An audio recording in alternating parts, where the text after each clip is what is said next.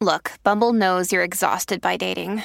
All the, must not take yourself too seriously, and 6'1" since that matters. And what do I even say other than, hey?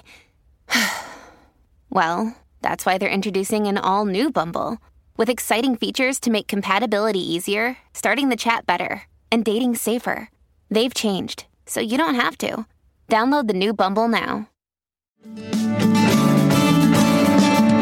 I'm not afraid of sticky situations. I work hard for that, honey. I'm not afraid of sticky situations. I work hard for that, honey. I wanna make you my queen.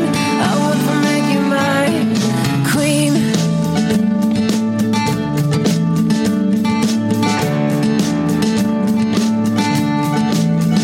Honey, please. I've been stung before, but I'm not scared of you. The only thing that scares me is not seeing this. Hello, listeners, and welcome to Ohio Mysteries. You're listening to a clip of Honeybee by Shiloh Hawkins. Shiloh is our featured Ohio music artist tonight, so stick around to the end of the podcast. We're going to tell you a little bit more about her and let you hear the rest of that excellent song.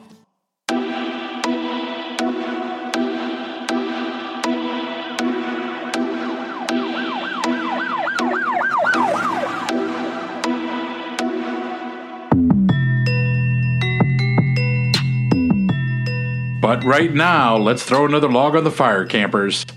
I'm your co-host, Steve Yoder, and with me is our researcher and storyteller, Paula Schleiss, an award-winning journalist who spent 30 years telling these kinds of stories for the Akron Beacon Journal. Hi, everyone. Well, Steve, I avoided doing this one for a while because, frankly, it's very involved, complicated, and worth an entire podcast series. But it's hard to call ourselves Ohio Mysteries and not cover one of the biggest whodunits in the state's history, maybe one of the top 5 murder mysteries in the entire country. Oh, you have me intrigued. Tell me what it is. Well, I am talking about the murder of Marilyn Sheppard and the 2 trials of her husband, Dr. Sam Sheppard. Sam Sheppard, okay. Yeah, a case so well known, it inspired a 1960s TV series and a 1993 movie called The Fugitive. Harrison Ford. Not to mention a dozen or more documentaries. Yeah, Harrison Ford. He was very, very good in that one. Absolutely. You know, this is a case that also made it to the U.S. Supreme Court, which made a landmark decision on a suspect's rights to a fair trial.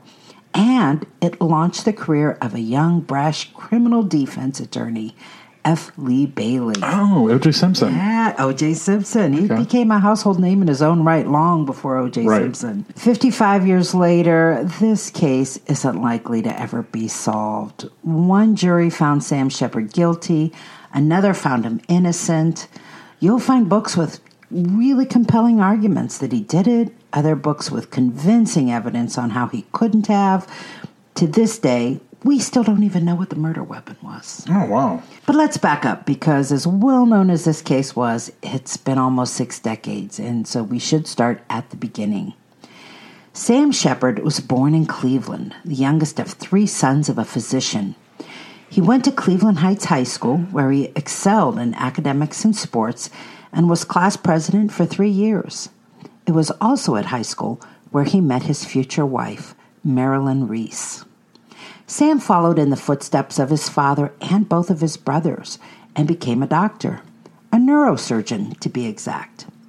He completed his internship and residency in Los Angeles and married Marilyn in Hollywood, California in 1945. A few years after that, they returned home to Ohio, and Sam joined his father's medical practice at Bayview Hospital. Sam, Marilyn, and their 7-year-old son, Chip, lived in Bay Village. Their backyard was a beach on the shores of Lake Erie. And that's where they were, July 3rd, 1954, enjoying a nice, casual Saturday evening with some neighbors. Don and Nancy Ahern and their 2 children came over for dinner and drinks on the Sheppards' screened-in porch, after which they watched the sunset. Don Ahern took his children back home, tucked them into bed, Marilyn put Chip to bed, And then the two couples settled down in front of the Sheppard's TV set to watch the movie Strange Holiday. But Sam was tired. He'd spent the day working in the emergency room at Bayview Hospital, so he ended up conking out, falling asleep on the daybed in the living room, and just after midnight, the Aherns departed. 5 hours later, the phone rang at the home of Bay Village Mayor Spencer Houck. Sam Sheppard was on the other end. "My God, Spence, get over here quick. I think they have killed Marilyn." Houck and his wife Esther hurried to the Sheppards as dawn began to rise. They found a shirtless Sam sitting in his den, holding his neck. Sam told them he'd been awakened to Marilyn screaming his name. He said he ran to the bedroom where he saw a white form with bushy hair standing next to the bed. Sam wouldn't commit to whether the intruder was male or female. He said he fought the form but was struck on the head and briefly lost consciousness. He woke to find Marilyn in a pool of blood on the bed. He took her pulse. There was none. Instinctively, he ran to his son's room to assure himself Chip was okay. He was.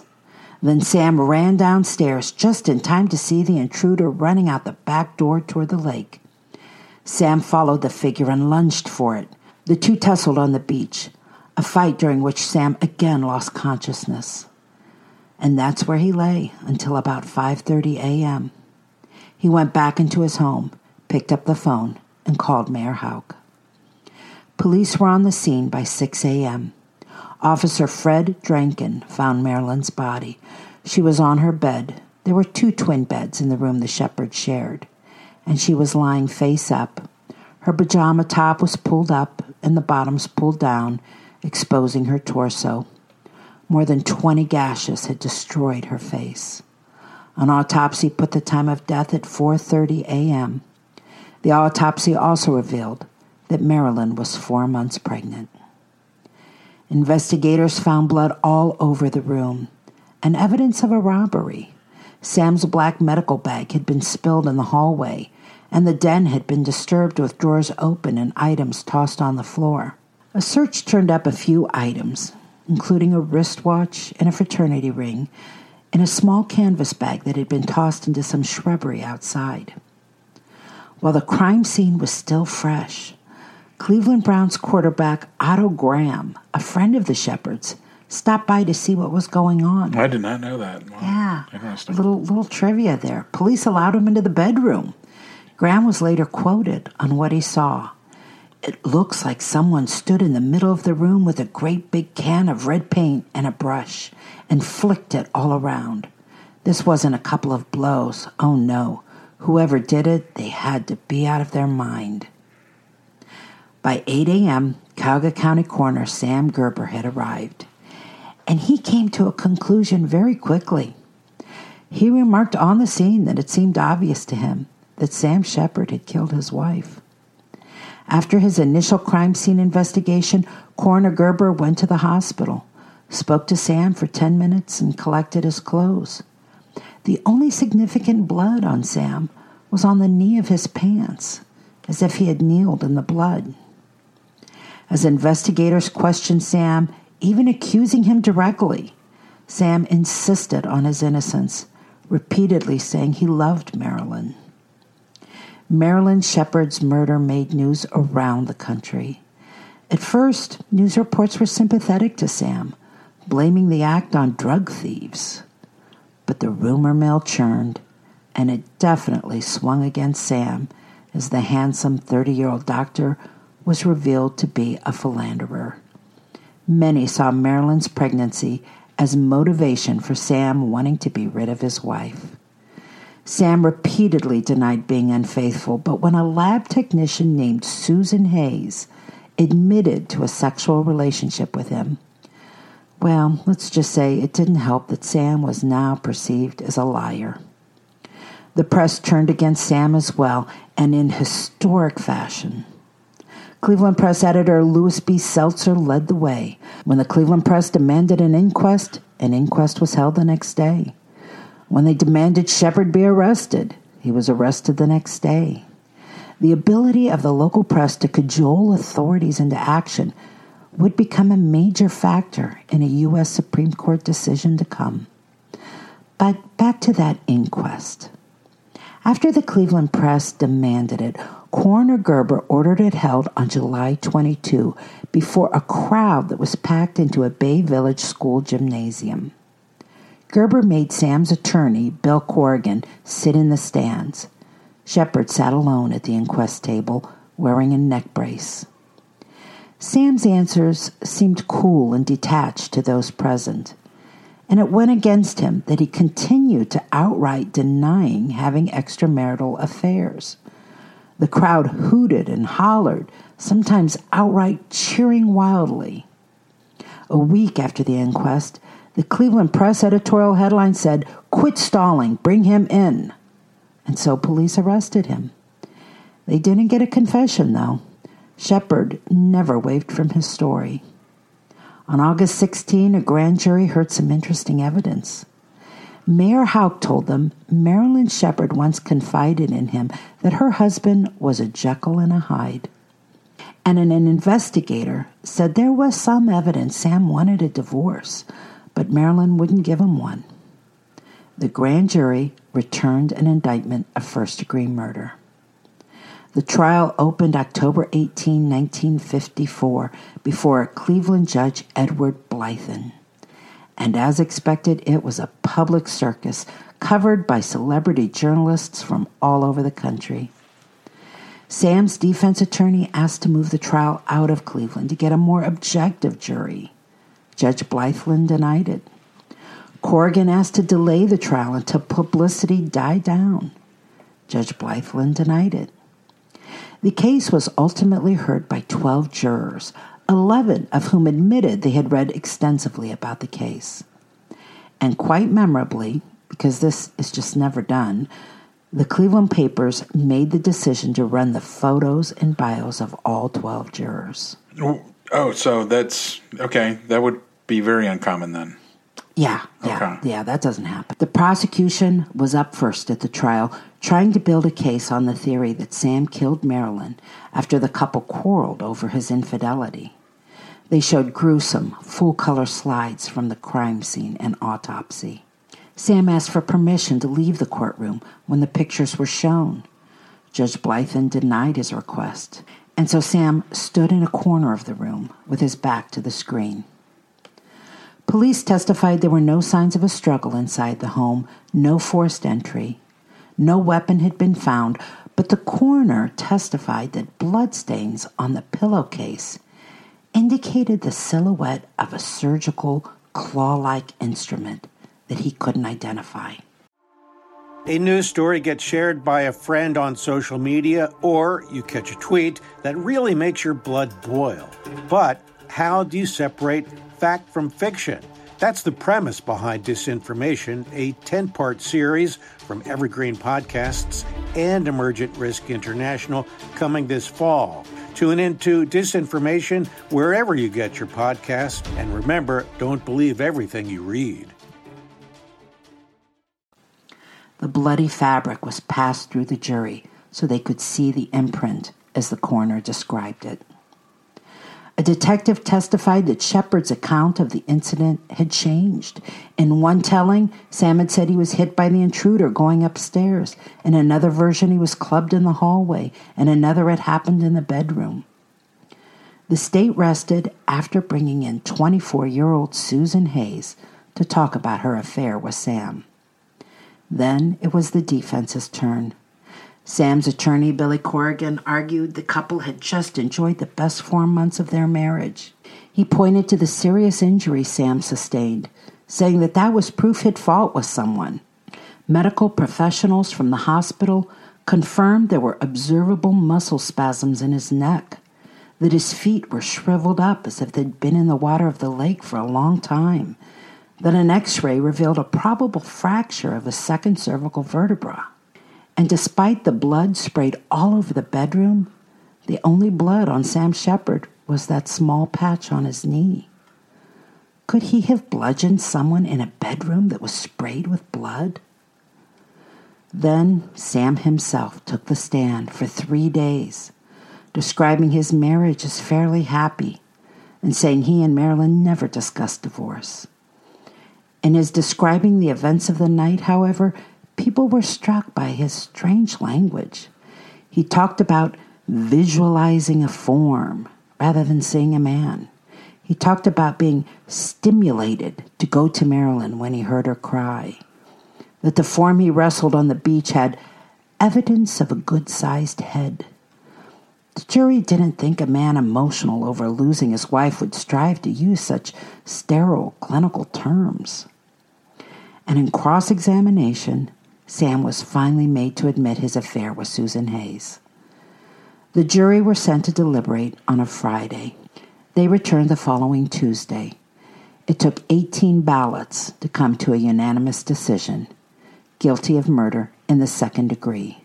Judge Blythen sentenced Sheppard to life in prison. So guilty in the second degree means that it wasn't pre-planned, is what they're saying. Right. That means the jury found it happened spur of the moment. Gotcha. Well, the whole affair had devastating effects to the family. A few weeks after Sam's conviction, his mother, Ethel Sheppard, shot herself. 11 days after that, his father, Dr. Richard Sheppard, died of stomach cancer. And a few years after that, Marilyn's father, Thomas Reese, killed himself in a motel room. Jeez. Sheppard spent the next decade at a prison near Columbus. The Ohio courts rejected all his appeals, and Cleveland Press editor Louis Seltzer published an autobiography patting himself on the back for his role in convicting Sheppard. But there were some glimpses of hope. Dr. Paul Kirk, a respected California criminalist, published a report that said Marilyn's murderer was left-handed and probably used a flashlight. He said there was blood in the bedroom that belonged to a third party that was neither Sam's nor Marilyn's. 3 months after that report came out, a neighbor next to the Sheppard home found a dented flashlight in shallow water in Lake Erie. And then, in November of 1959, a man who had washed windows at the Sheppard home was picked up for larceny. He'd been implicated in a string of robberies in the area. His name was Richard Eberling, and a search of his home turned up many stolen items, including 2 rings that belonged to Marilyn, although he said he stole those rings from her brother-in-law's house 4 years after the murder. A police officer questioning Eberling bluffed when he asked Eberling why his blood had been found in the Sheppard home back in 1954. Not knowing that no such thing had been found, Eberling volunteered that he'd cut himself while removing storm windows in the house a couple of days before Marilyn's murder and had dripped blood throughout the home.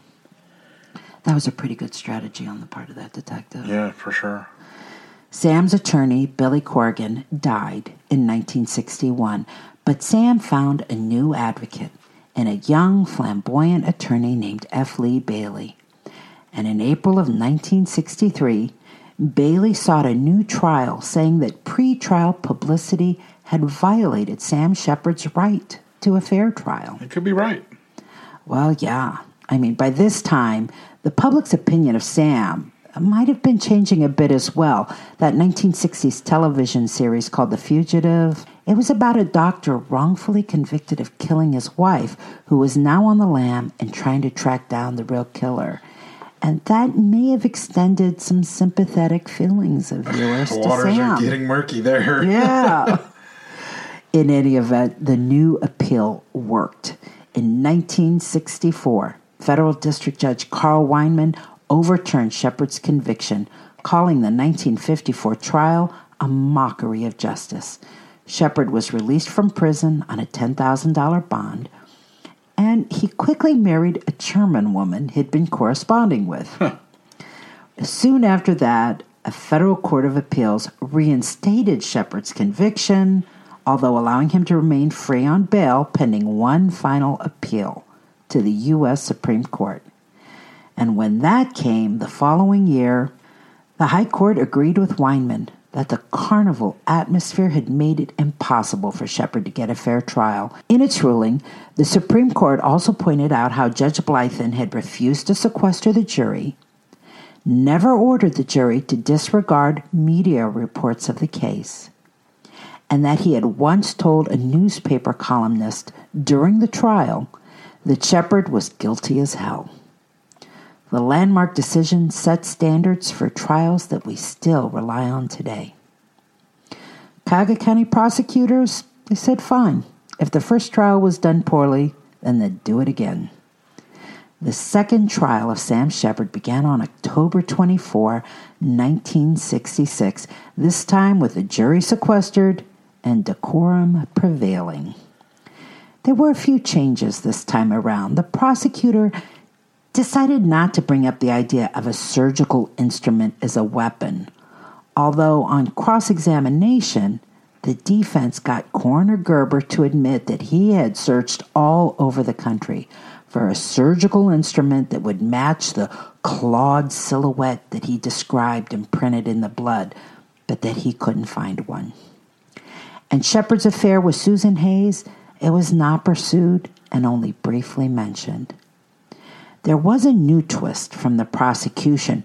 There were blood spots on the rim of Sam's watch, and a forensic expert said the shape of those drops proved the wearer of the watch had to be present when the blood was flying through the air. But defense attorney F. Lee Bailey countered with his own expert, who said the shape of those blood drops was consistent with contact transfer. He was also able to introduce the more recent revelation that the killer appeared to be left-handed, Sheppard was right-handed, and that there was blood in the room that didn't belong to either Marilyn or Sam, suggesting a third person had bled on the scene. Bailey didn't want to leave the jury without at least a plausible alternative killer. He didn't bring up Eberling, the window washer, because the man had taken a lie detector test in 1959 and had passed it, and Bailey really didn't think he was guilty. No, but the reasonable doubt is enough. Well, he came up with a different, a stunning alternative. Okay. He heaped suspicion on Esther Houck, the wife of Mayor Spencer Houck, who you will recall Sam called the morning of the murder. Bailey suggested Esther had accused Marilyn of having an affair with her husband and killed her, possibly with the help of Spencer Houck, and that Spencer was the bushy-haired form that a concussed and confused Sam Sheppard had chased onto the beach. Testimony had pointed out that Marilyn didn't die from any one blow that night, that she had bled out, suggesting that whoever struck her didn't have the strength to deal a killing blow. Bailey even got Esther to admit on the stand that she started a coal fire in her fireplace the morning of the murder, even though the coldest it got that night was 69 degrees. Bailey hoped jurors would simply conclude that Esther Houck must have been burning evidence. Bailey didn't need the jury to believe Esther Houck was guilty, just that it was possible for someone other than Sam to have done the deed. Sam, for his part, did not take the stand this time.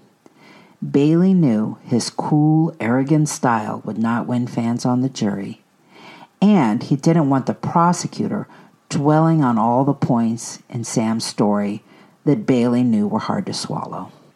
On November 16, 1966, the jury announced their verdict, not guilty. Sam was free, but there was no happy ending.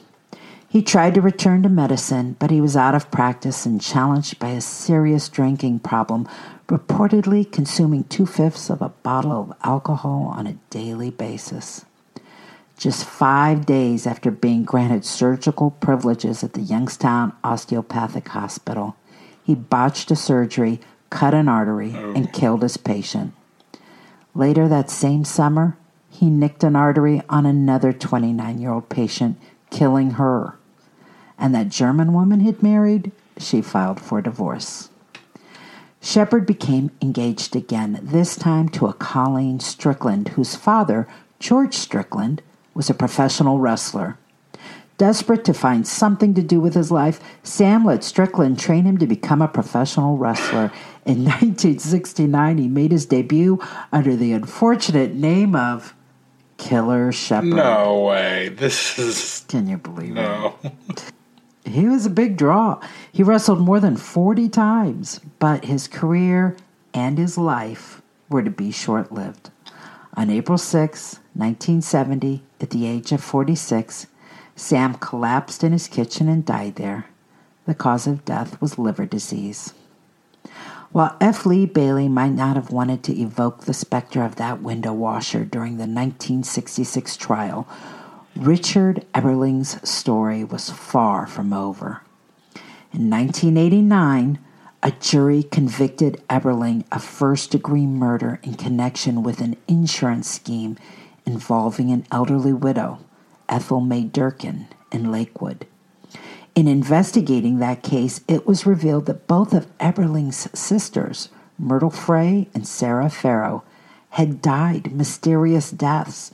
Frey was killed after being beaten and strangled.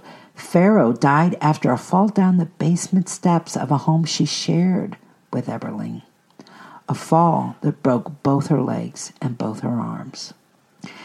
Adding to the intrigue, Eberling told reporters he knew more than he would say about the Sheppard case. And two people told investigators Eberling confessed outright to killing Marilyn. Those witnesses were not deemed credible. One was a fellow convict, and Eberling died in prison in 1998 without ever having admitted to authorities a role in Marilyn's death. And notably, subsequent modern DNA testing could never prove Eberling was at the crime scene, although, also notably, the tests could never rule him out. In 1997, Chip Sheppard filed a civil suit against Cuyahoga County on behalf of his father for wrongful imprisonment. In the trial that followed, Chip Sheppard's legal team argued Eberling had tried to sexually assault Marilyn, that he killed her when she resisted. They named as the weapon a lamp that had been on the nightstand, a lamp that was missing from the crime scene on July 4, 1954. The county lawyers argued that in spite of the not guilty verdict in '66, the first jury got it right. Sam Sheppard had killed his wife with the dented flashlight that had been found in Lake Erie. Chip Sheppard lost his case. 6 of the 8 jurors said they were not convinced of Sam's innocence. Before we go on, I want to give credit to much of the trial research I used in this story to a website called famoustrials.com. I have a couple opinions on this case. First of all, the attack seemed pretty personal. I mean, there was a lot of blood. Right. So that kind of tells me it's personal. Another thing is I think they really botched the first investigation. I think that they arrested him too fast. I kind of blame the newspapers for that, printing out they should arrest him. They were that powerful back then that they print something and boom, it happens. Apparently so, because it even led to a U.S. Supreme Court decision that really reflected on how much power the newspaper had over this case. Mm. And, they turned out to be that powerful of an influencer. Mm. Yeah, like I said, I think they just, they arrested him too soon instead of really investigating it and, getting every kind of detail they could, so... Yeah, it's probably one of those cases where you think you've got the right guy, so you try to form the evidence to fit that person rather than going where the evidence leads you. All right, well, let's see what our armchair detective has to say. Hello, we have this superb podcast called We Didn't Start the Fire, the only podcast started by Billy Joel. It is the most original, fascinating, and random way to learn the story of the 20th century. Oh, pretty darned random. And we are joined by some pretty incredible guests. I only wrote stuff that I wanted to hear. If it turned out to be a hit, it was pure dumb luck. With me, Katie Puckrick. And me, Tom Fordyce. This is We Didn't Start the Fire, the only podcast started by me, Billy Joel.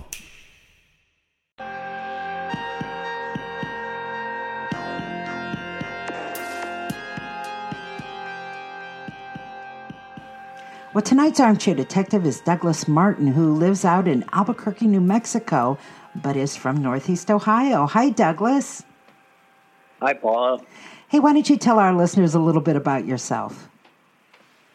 Well, I grew up in the eastern suburbs of Cleveland, specifically Mayfield Heights, in my younger years, and then in Chesterland, which is out in Geauga County in my later years.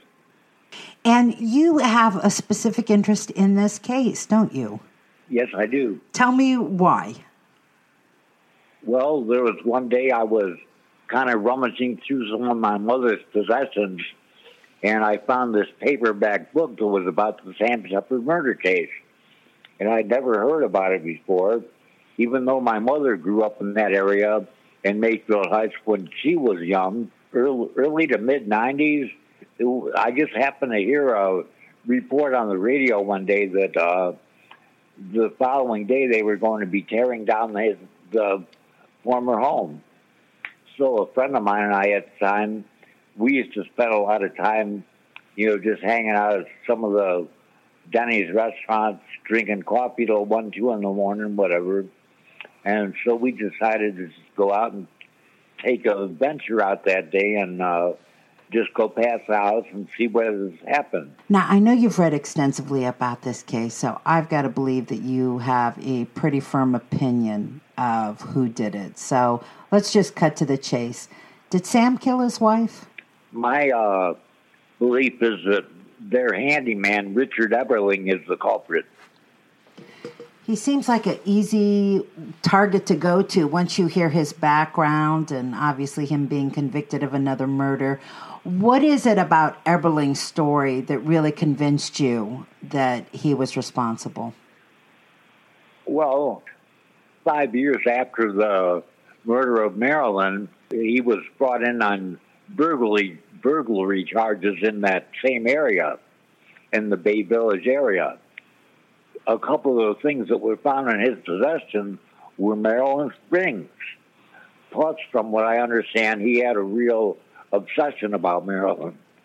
One of the things that seemed really damning about him were these murders that were kind of in the shadow of his life. Well, there was the murder that he committed of that widow, but then the mysterious deaths of his 2 sisters, which seemed to be in question. And, right. And they also say that his father died of poisoning. Oh, I hadn't even heard that part. Wow, he might have been a serial killer. Exactly. I thought it was pretty interesting also, the strategy that detective used in saying, gee, how come we found your blood on that site? Just bluffing. Yeah. And then he confesses, oh yeah, a couple days before she died, I cut myself in blood in that room. Well, he said he bled all over the house. Yeah, that seemed like a pretty big coincidence there. Yeah. It doesn't seem like we're ever going to get a real answer to this. They have tested the DNA of the blood that was in that room, and they can't prove it was Eberling, but they said that they also couldn't... They couldn't rule him out. They couldn't rule him out. And, if they can't do it now, I'm not sure how much more DNA technology can improve. Maybe someday. But, boy, this just seems like a case that's not going to get a definitive answer. Right. I mean, you're going to have certain people that believe one way, certain people that believe another. But as far as the general consensus, I don't think that'll ever happen. Right. Douglas, thanks so much for joining tonight. We really appreciate you sharing your insights on this. All right, and thanks for having me.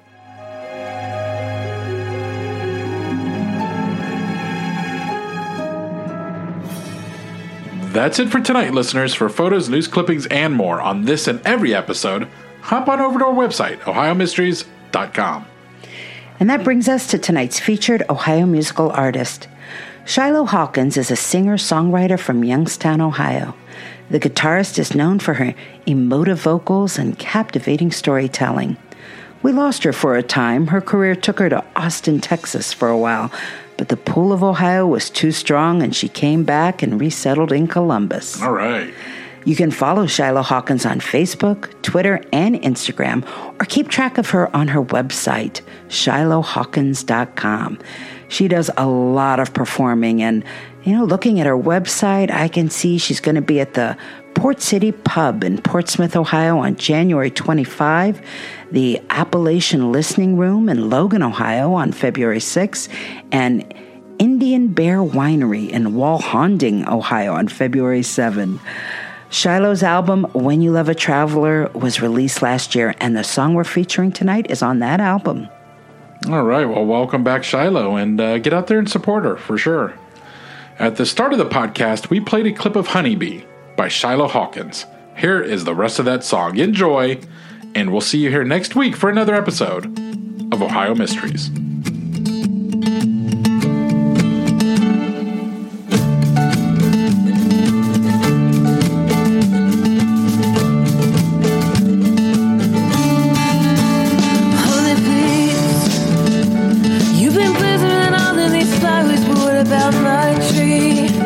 I've been trying to bloom, but I need something sweet.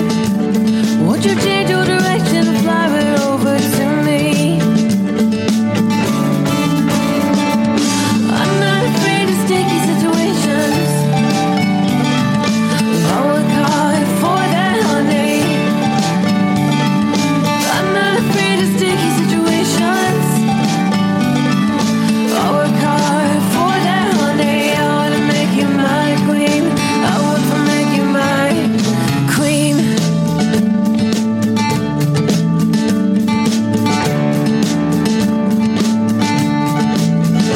Honey, please. I've been stung before, but I'm not scared of you. The only thing that gets me is not seeing this through. So you're starting to fall, and I don't think that you have a clue. Honey, please. You've been visiting all of these flowers, but what about me? I've been trying to bloom, but I need something sweet. Won't you come right over and please be my honeybee? I'm not afraid of sticky situations. I'll work hard for that, honey. I'm not afraid of sticky situations. I'll work hard for that, honey. I wanna make you my queen.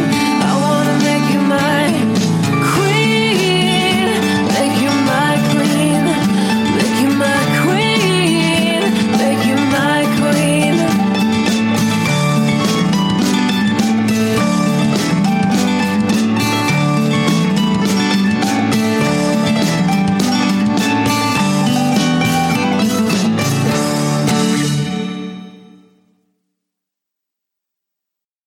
Hello, this is Gary Chahot welcoming you to check out the French History Podcast.